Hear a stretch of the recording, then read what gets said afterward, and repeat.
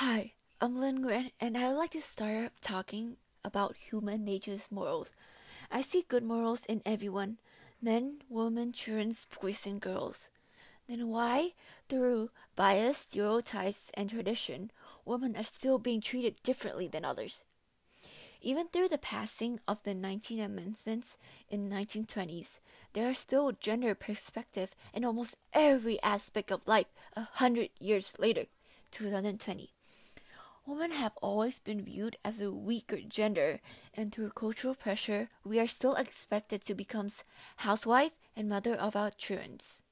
Gender inequality still persists in so many forms and ways, but there seems to be so much mistreatment that leads to seeing all of this bias as a natural action.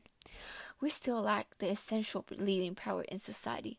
Throughout U.S. histories, not a single woman has been elected as president, a major figure that represents the United States of America.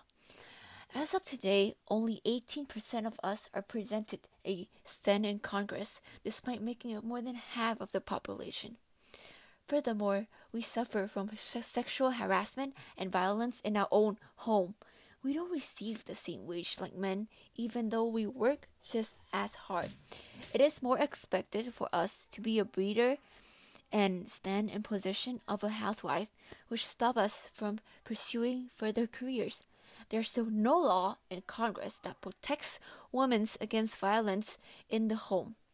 In some part of the United States, women are still expected to dress differently, behave differently, and live differently. Without us working, will the economy be the same?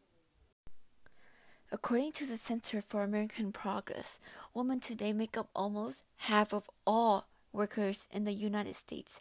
Despite our participation and advancement in the labor force, we only make 77 cents compared to every dollar you make.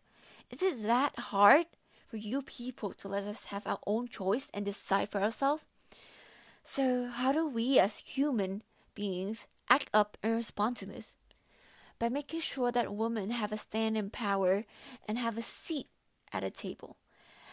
By supporting women's choice and women organizations, by providing that the act of female participation in the labor market increase general economic growth, by fighting child marriage, making laws and the use of sexual violence as weapons.